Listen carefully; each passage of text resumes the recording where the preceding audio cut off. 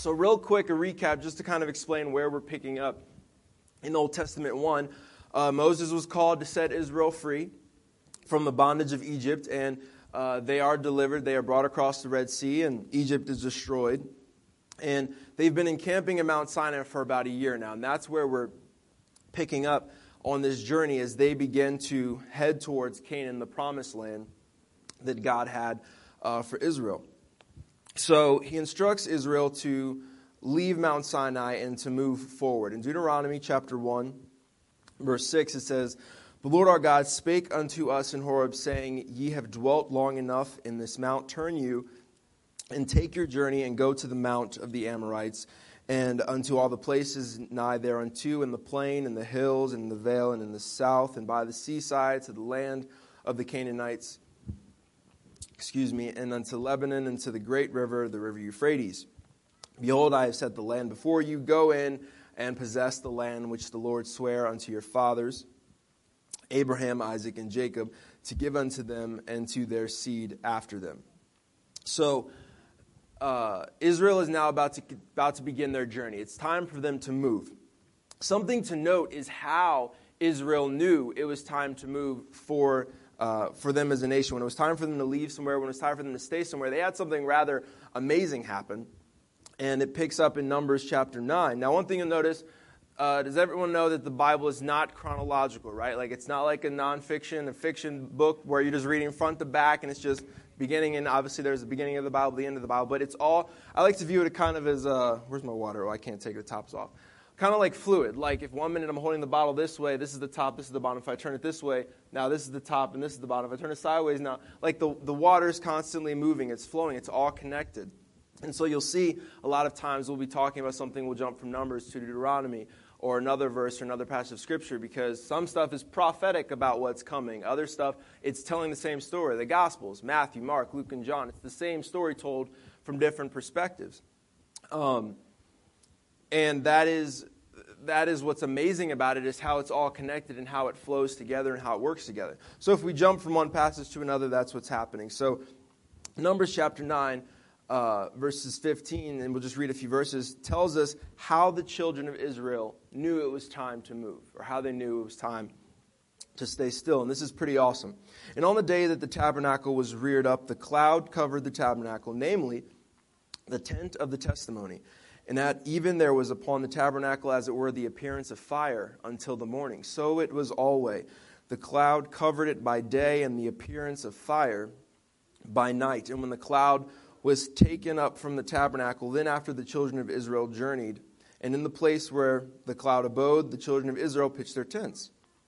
At the commandment of the Lord, the children of Israel journeyed, and at the commandment of the Lord they pitched. As long as the cloud abode upon the tabernacle, they rested in their tents. And when the cloud tarried long upon the tabernacle many days, and the children of Israel kept the charge of the Lord and journeyed not."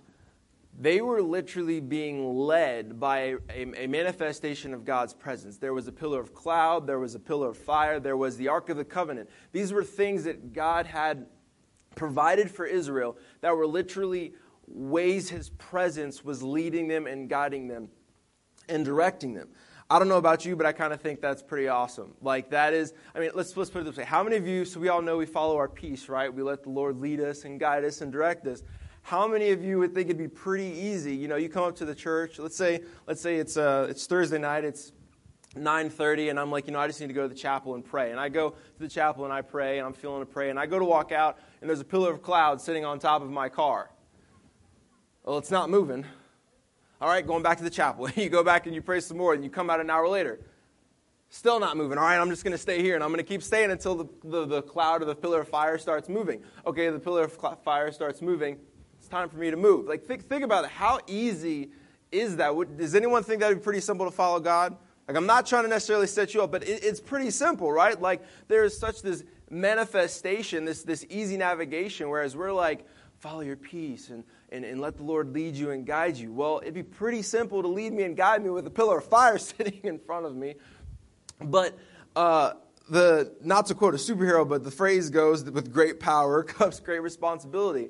And so the interesting thing, and this is something we'll see quite a lot of in these stories, this time period we're covering, is that level of access that they had and the way that God represented himself to them, the way he showed himself to them, it kind of required a lot, because the moment they disobeyed or the moment they didn't listen, the moment God started to move and they didn't want to, or God wasn't moving and they wanted to, it came at an extreme price. There was sickness that would get cast out into the nation, or people would die, or literally there was crazy things. And I've had people ask me, in fact, where's Mike? We were talking about this with someone the other day, where people have asked the question like, well, why doesn't God do stuff like that today? Well, how come I don't get a pillar of fire to let me, or like Gideon, how come I don't get to say, God, if this is really you, then let this thing be wet and the ground be dry, and let this thing be dry and the ground be wet? Why can't you reveal yourself? How come I don't get a burning bush? I'd love to go out front and see the tree on fire, but it not burning, to let me know God's here. Yeah, but the moment they disobeyed, God was like, all right, that's it. Leprosy. Like, they're just getting attacked. So imagine us today going into the grocery store and God's tugging on your heart. Yeah, go talk to that person. Tell them about Jesus. And you're like, oh, okay. Yeah, you know what? It's fine. They don't need to hear it today. They don't really want to know. And then all of a sudden you just look and you're leprosy everywhere. And you're just like, what? Like, that's what was happening for them. They disobeyed and it came at a cost. Are y'all okay? Let's say I think the chapel spoiled me a little bit. They were a little closer and their energy was very high. I think they were a bunch of oranges. So right now I'm trying to process this new classroom. Work with me. It's just like y'all are just like. So I'm just making sure y'all are good. Also, I am well aware I have a problem talking fast. I am working on it. I am aware of it. I am slowing myself down. But sometimes I get excited and it just shoots off like pistons. So work with me. I'm working with you. You work with me. We're doing good. Everyone smiles. You're good? All right. Awesome. Anyway, so they had this privilege, but it did come with great punishment if they had moments of disobedience. And let's actually look at one of the first times where stuff starts to happen with Israel. So they're starting this journey, right? They're now leaving Mount Sinai. They've been there for about a year, and they are journeying to or towards the promised land. And they begin to complain. This is in Numbers chapter 10, where they start to complain to God. Again, now they had already been complaining to God before. There was a moment at the Red Sea when they're complaining to Moses and God, you brought us out of Egypt, out of bondage, to die by the hands of the Egyptians out here. This isn't any better. And they're fussing at God, and they're fussing at Moses, saying this is no way to go. But God provides a way. He opens the Red Sea, lets them pass, destroys the enemy, and they're fine. But then they get on the other side. Now they're in the wilderness. Now they're thirsty. And they say, oh, you brought us here to die of thirst. We're not going to have anything to drink. And what does God do? Provides again. He tells Moses to strike a rock. And out of this rock, they're going to get water. And they have another way that was made for them. And yet, later they're complaining about food. And now God does this thing where he provides manna for them. Literally, miraculously, 6 out of 7 days of the week. They go out of their tent in the morning, boop, just food sitting there. I cannot stand grocery shopping. That would be awesome. If I could just, wake up and it's just boom, right there, I'd love it. Man, y'all are really hard. See, like downstairs, they ate that up for no reason. All right, anyway. So, y'all think y'all just used to pass it. That's what it is. Y'all just get that big, heavy steak, like that 6 ounce, 8 ounce, and I'm just up here trying to give you cereal. I see what's happening. It's fine. No, I love cereal. I'm saying I can get full on cereal. You eat enough. Now, the steak might fill you up quicker. You might have to have 4 bowls of cereal before it fills the same, but it'll still fill you up after a while. I'm not going to keep it here that long, though. I don't have that much energy. Believe it or not, I don't. So, I lost my spot. Fantastic. Yes, they are getting manna provided for them every day. But now Israel wants to complain yet again. Now they're fussing at God and Moses saying, we're tired of manna. Okay, we've had it nonstop every day, over and over and over again. We want something new. In fact, we had it so much better in Egypt. They had leeks and garlics and onions and fish and all these wonderful things. We'd just rather go back to Egypt because we're tired of this manna. We had it better there. I'm sorry. Did we forget what happened to them in Egypt? The bondage, the slavery, the beating, and the being whipped to death. And your job in Egypt was to wake up, work and grind all day for the man, get paid nothing. It was just your job. Then go home, sleep, rinse and repeat, do it again. Like, that was their life, and now they're in the wilderness, they're free, and they're looking back at what they had and saying, oh, but it was so nice there. If that is not an accurate representation of the world today, I don't know what is. Because pastors preached a message on it, and he calls it the law of liberty. He taught it a lot when I was in chapel in Antioch Christian School. And it's based on the biblical principle of how with God you submit to his will, you submit to his way, you submit to this life of bondage. So one day you can have this freedom. But then the devil comes and he says, no, I'll give you all these things you want right now, and you have all this freedom all these wants, but eventually it leads to a time, an eternity of bondage. And that's what Egypt represents, is the world. And so Israel's been set free from all of that, and they're looking back there saying, oh, but it was so nice over there. We had all these wonderful things. No, you didn't. If it was so great when you were there, when Moses said, hey, let's get out of here, you said, no, we've got leeks and garlics and onions. We don't want to leave. No, you were like, get me out of here, because you were in slavery and bondage. But it's kind of like that grass is always greener on the other side mindset. They're now out of this, and they're free, but they're too busy looking at what they don't have. And Paul calls it in 1 Corinthians chapter 10, he refers to it as lust. He was saying they were lusting, they were looking at something that they couldn't have. It's not that they were supposed to eat manna for the rest of their lives. God told them, you're going to a land fully with milk and honey. You have other things one day, but right now, this is what I'm providing for you. But they're so busy looking at what they don't have, and they're so busy ignoring the miraculous provision that God has given them, because they were focused on what they don't have. And so God punishes Israel because of it. There was a fire that broke out through the camp, but the funny part, this was like a two-part punishment. The fire part breaks out in fire throughout the camp, and they pray to Moses, tell God to stop this, please, we're sorry, forgive us. Moses intercedes, he stops it. The crazy thing, though, is later, God says, all right, you know what, fine. Y'all want some meat? I'll give you some meat. I'm going to give you plenty of meat. I'm going to give you so much meat, it's going to be coming out of your ears. So he tells them, he's like, all right, I'm going to send you some meat. So he sends them quail. He doesn't send them one quail a household, 3 quail. He sends them 3 feet of quail.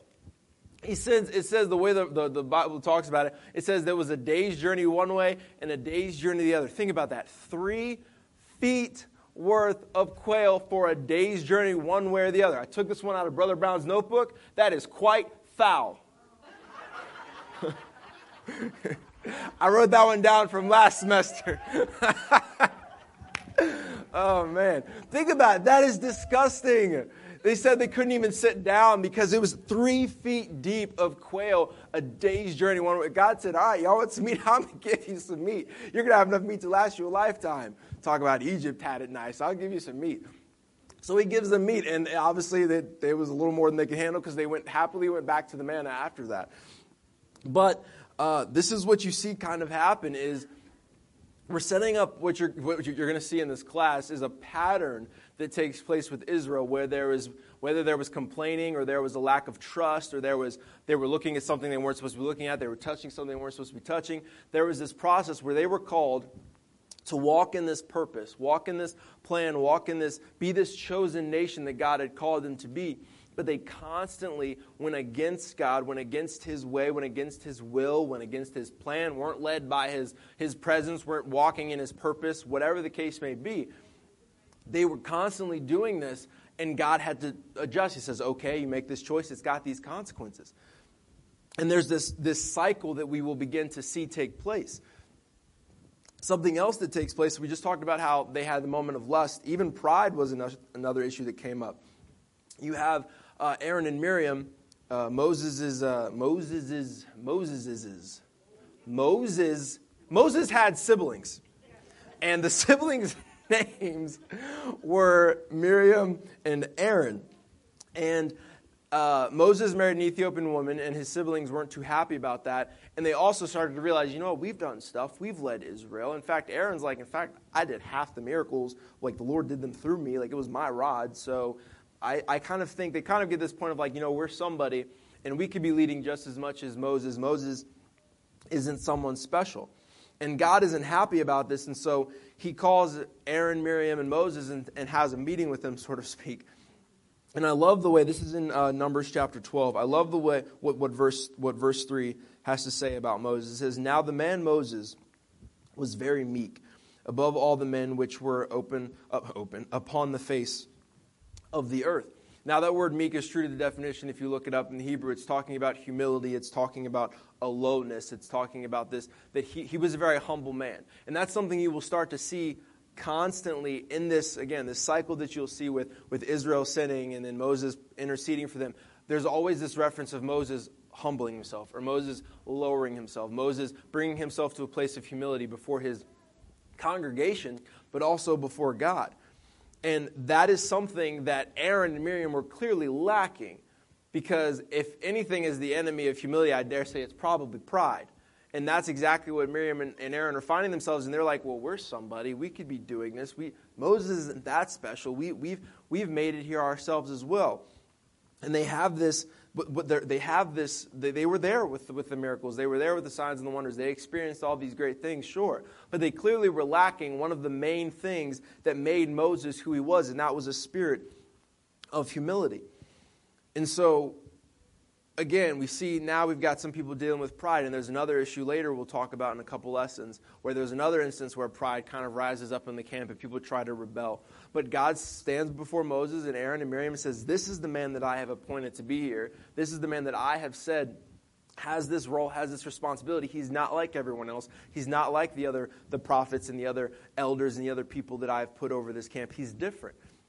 And again, immediately there is a consequence. Miriam gets leprosy, and Aaron begins to beg for forgiveness to Moses and to God, and God restores her after she spends 7 days outside of the camp, basically like this is what life would be like without me type of learn your lesson. So I'm showing, again, this pattern that you'll see. And a lot of times as we cover some stuff, you're going to see like there's a lot of where God just went in, and he was just like, it was, I guess when you read this stuff, what might confuse some people is they say, well, God is very loving, and he's very kind, he's very compassionate, and there's all this, and he is. But again, he had a relationship with these people, and he manifested himself with them in a very, very natural way. And because of that, when they did not obey, there was some heavy consequences that a lot of times followed that. But we're going to see the pattern, and we're going to see the process as we go through this.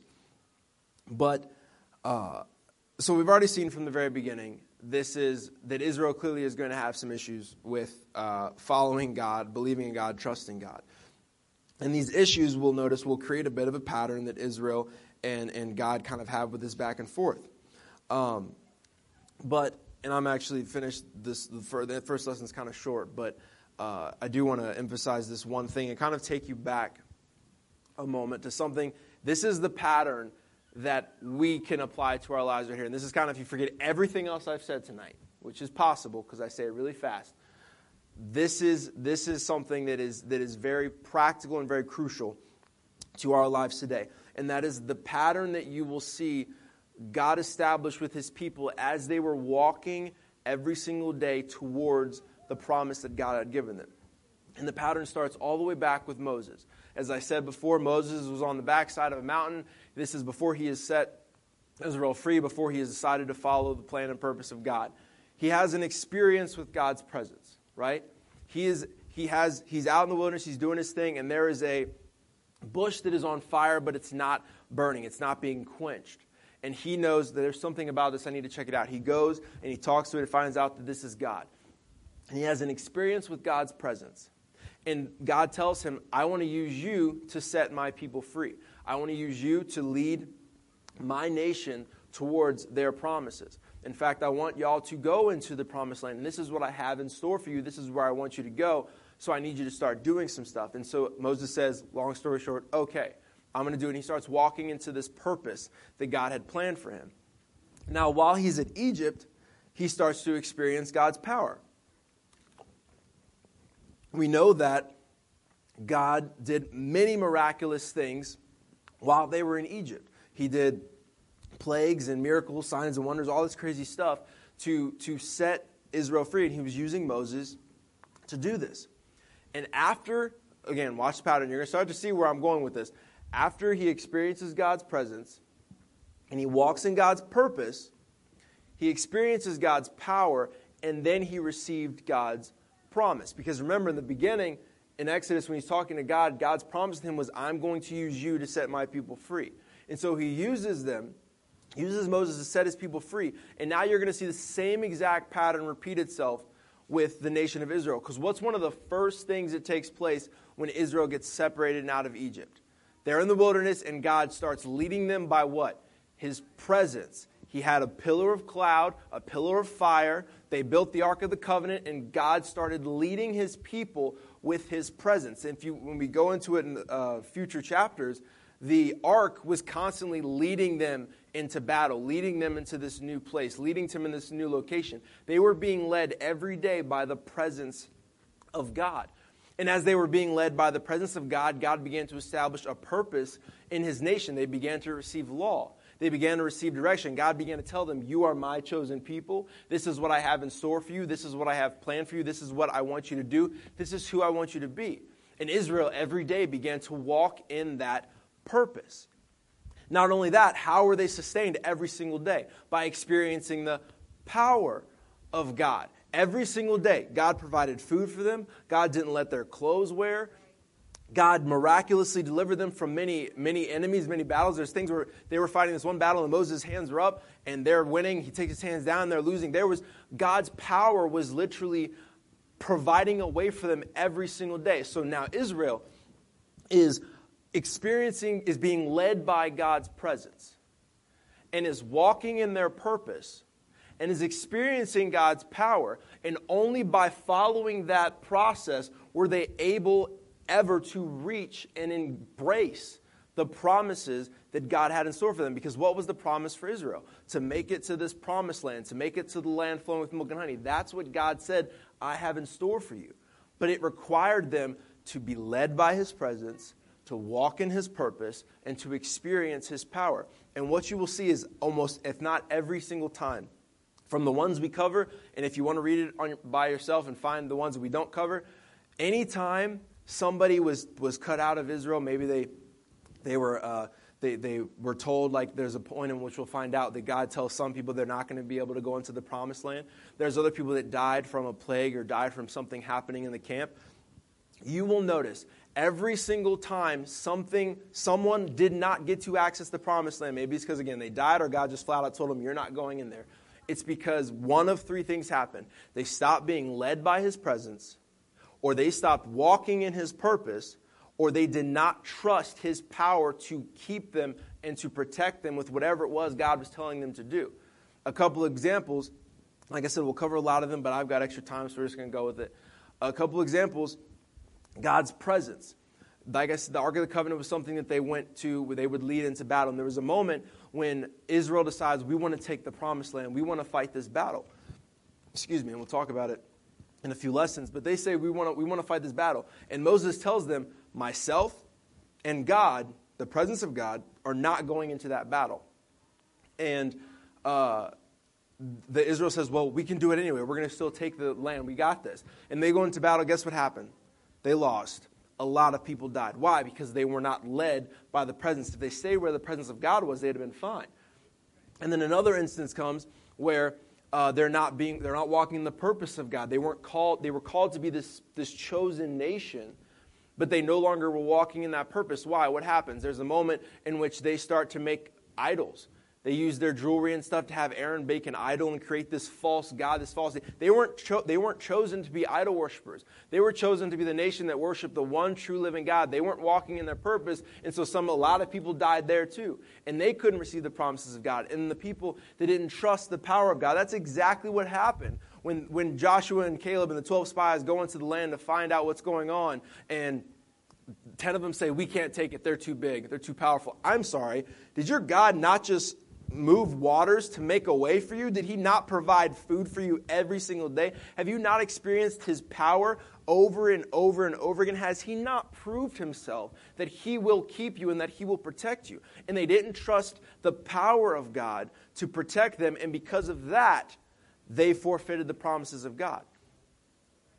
And so the same thing applies to us today, and that's the pattern and the principle I want you to start getting down. And if you haven't caught on by now, that theme, it sounds very familiar, presence, purpose, power. if we can be led by the presence of God and walk in His purpose and experience His power, then we can receive His promises. But it's not something that we just, I'm going to do it right now, Jesus. I'm going to trust I'm going to be led by your presence, and I'm going to walk in your purpose, and I'm going to experience your power, and I'm going to receive everything you have for me, and that's the end of it. No. What did Israel do? Every single day, they were led by His presence. If God said move, they moved. If God said stay still, they stood still. Every single day, they had to walk in that purpose. They had to walk through lands and nations that did idolatry, that had false idols, that did all of these things that they were not called to do. They had to walk in that purpose. And every single day, they had to experience and encounter God's power in their life. And only by them doing that, those were the ones that made it all the way. Were the ones that every single day made this decision. This is what I'm going to do. This is who I'm going to be. And this is how I'm going to get where God wants me to get. And that's the same pattern for us today. We have to be led by His presence. When I wake up in the morning, I need to know, God, you're with me. God, you're directing me. God, you're guiding me. God, you're keeping me. I'm not going to be led by my own desires, my own wants, my own wishes. I'm going to be led by your presence. I'm going to make sure I'm connected to you when I wake up in the morning because I can't make it through the day without you. And I'm going to be led by your presence. We have to walk in His purpose. We have to be who He's called us to be. Do what He's called us to do and go where He's called us to go. I'm not called to be Mike. I love Mike McGurk. He's one of my closest friends. I'm not called to be him. He's not called to be me. It's hard sometimes because the man is on fire. He does some amazing stuff in the pulpit. I love him to death. But I had to reach a point where I said, I'm not called to be Mike McGurk. I'm called to be Jalen. And I have to walk in the purpose that God has placed in me. I have to trust the purpose that God has placed in me and be who He has called me to be. And the same thing with power. And believe it or not, I think power is probably the one we forfeit quite often. Because a lot of times we feel it's got to be the person up here that's doing it, or we have to have that special service to experience the power, or we have to have someone lay hands on us to experience the power. I'm sorry. When I was going through this passage, I didn't see Israel going to their 70 elders and saying, hey, can you give us our manna for today? Or Moses, hey, can you do X, Y, and Z for us? Do you have this and that? They went there for some guidance maybe, but how did that power of God manifest itself in their life every day? Did they go to their leader to get them to get that portion, or did God say, here's this for you, I have this for you? They had the same amount of access to God's power that everyone in the camp did. It wasn't a specific man of God that had all this power, had all this access. They all had the same access, and that's the same thing with us today. God has given us power, and so many of us, we neglect it, or maybe we think we can only access that Sunday to Sunday. When we're all together, it's easy to pray, it's easy to believe God to do the miracle, but what about when you're at your school? What about when you're at your job site, when you're by yourself, when you're alone, when you're in your home? That same God, that same power that's here on Sunday, that's here on Thursday, that's here at home group is the same power that's with you when you're on your college campus, the same power that's with you when you're at your job, the same power that's with you when you're in your home. I've had some amazing times with God when I'm just one-on-one, where I'm driving down the road and next thing you know, the power of God just slaps me across the face and I'm just weeping. Thankfully, it wasn't so uncontrollable that I couldn't control my car, but that I just felt His power, I felt His love, I felt His presence. It didn't take me having to come here and hear 5 songs sung first and hear the perfect message to access that, because that's the kind of relationship that we were blessed with, that we were given. Especially, again, thinking about the presence of God in the Old Testament, that's something that was a little different for them. They didn't have the Spirit of God dwelling inside of them. They didn't have the opportunity to experience that presence on a one-on-one personal level like we do. We've been given this opportunity and this privilege to experience the love of God on a different level, to experience the presence of God on a different level. And that is ultimately, with everything that came on with Engage, that was what for me at least, what I got out of so much of it was those moments, was like that, the present service, if y'all were here for that, it was powerful. And you felt the presence of God, and we were all praying, and snot was flying everywhere. And we was like, oh, God, we love you, Jesus. And we're on our face, and it was powerful. But you know what I did after that? It was Valentine's Day, so I had to go out to dinner. But after that, for once in my life, it was new, right? But after that, it's just Middleton. After that, I went to my house and I was like, God, I need to get what I just had at that church building. I need to get it right here. And I fell on my face and I began to pray and cry out to God. I said, God, I need to feel that same presence here, because if I experience it on Sunday, praise God, but if I can't experience that every morning and every night when I'm walking with you, then I'm not going to be able to make it. And so the same thing that we see that allowed Moses to reach his promise of delivering Egypt, and the same thing that we see in the pattern with Israel that helped them be led into the promised land, is the same pattern that we could follow today. We have to be led by his presence. We have to walk in his purpose. And we have to experience and encounter and activate his power. And only then can we receive the promises of God. In Jesus' name, Father, we thank you for everything that you've done in and through our lives, for getting everyone here safely, providing us another opportunity to encounter your presence and engage with your purpose, Father. Right now, God, we pray that everything we've heard tonight, from Brother Brown's teaching to learning about the Old Testament and Israel, God, that it would be written in our hearts, not for head knowledge, not so we could just know more about the Word, but also, God, so we could actually understand it and apply it to our lives, and we could allow it to mold us and shape us and change us into who you have called us to be. Help us, God, to not forfeit the opportunity and the privilege we've been given to walk with you every single day, to be led by your presence. And help us, Father, to not forfeit the potential that we have in our lives, God, to reach the full status of the purpose that you have for us, to be everything that you have called us to be and do everything that you've called us to do, Father. And also, God, give us the strength, Father, to embrace our weaknesses so that we could be made strong through you, and that we know that your power could flow through us and we could be led by your presence, God, to let your power flow through us and let the things that you want to happen in and through our lives take place.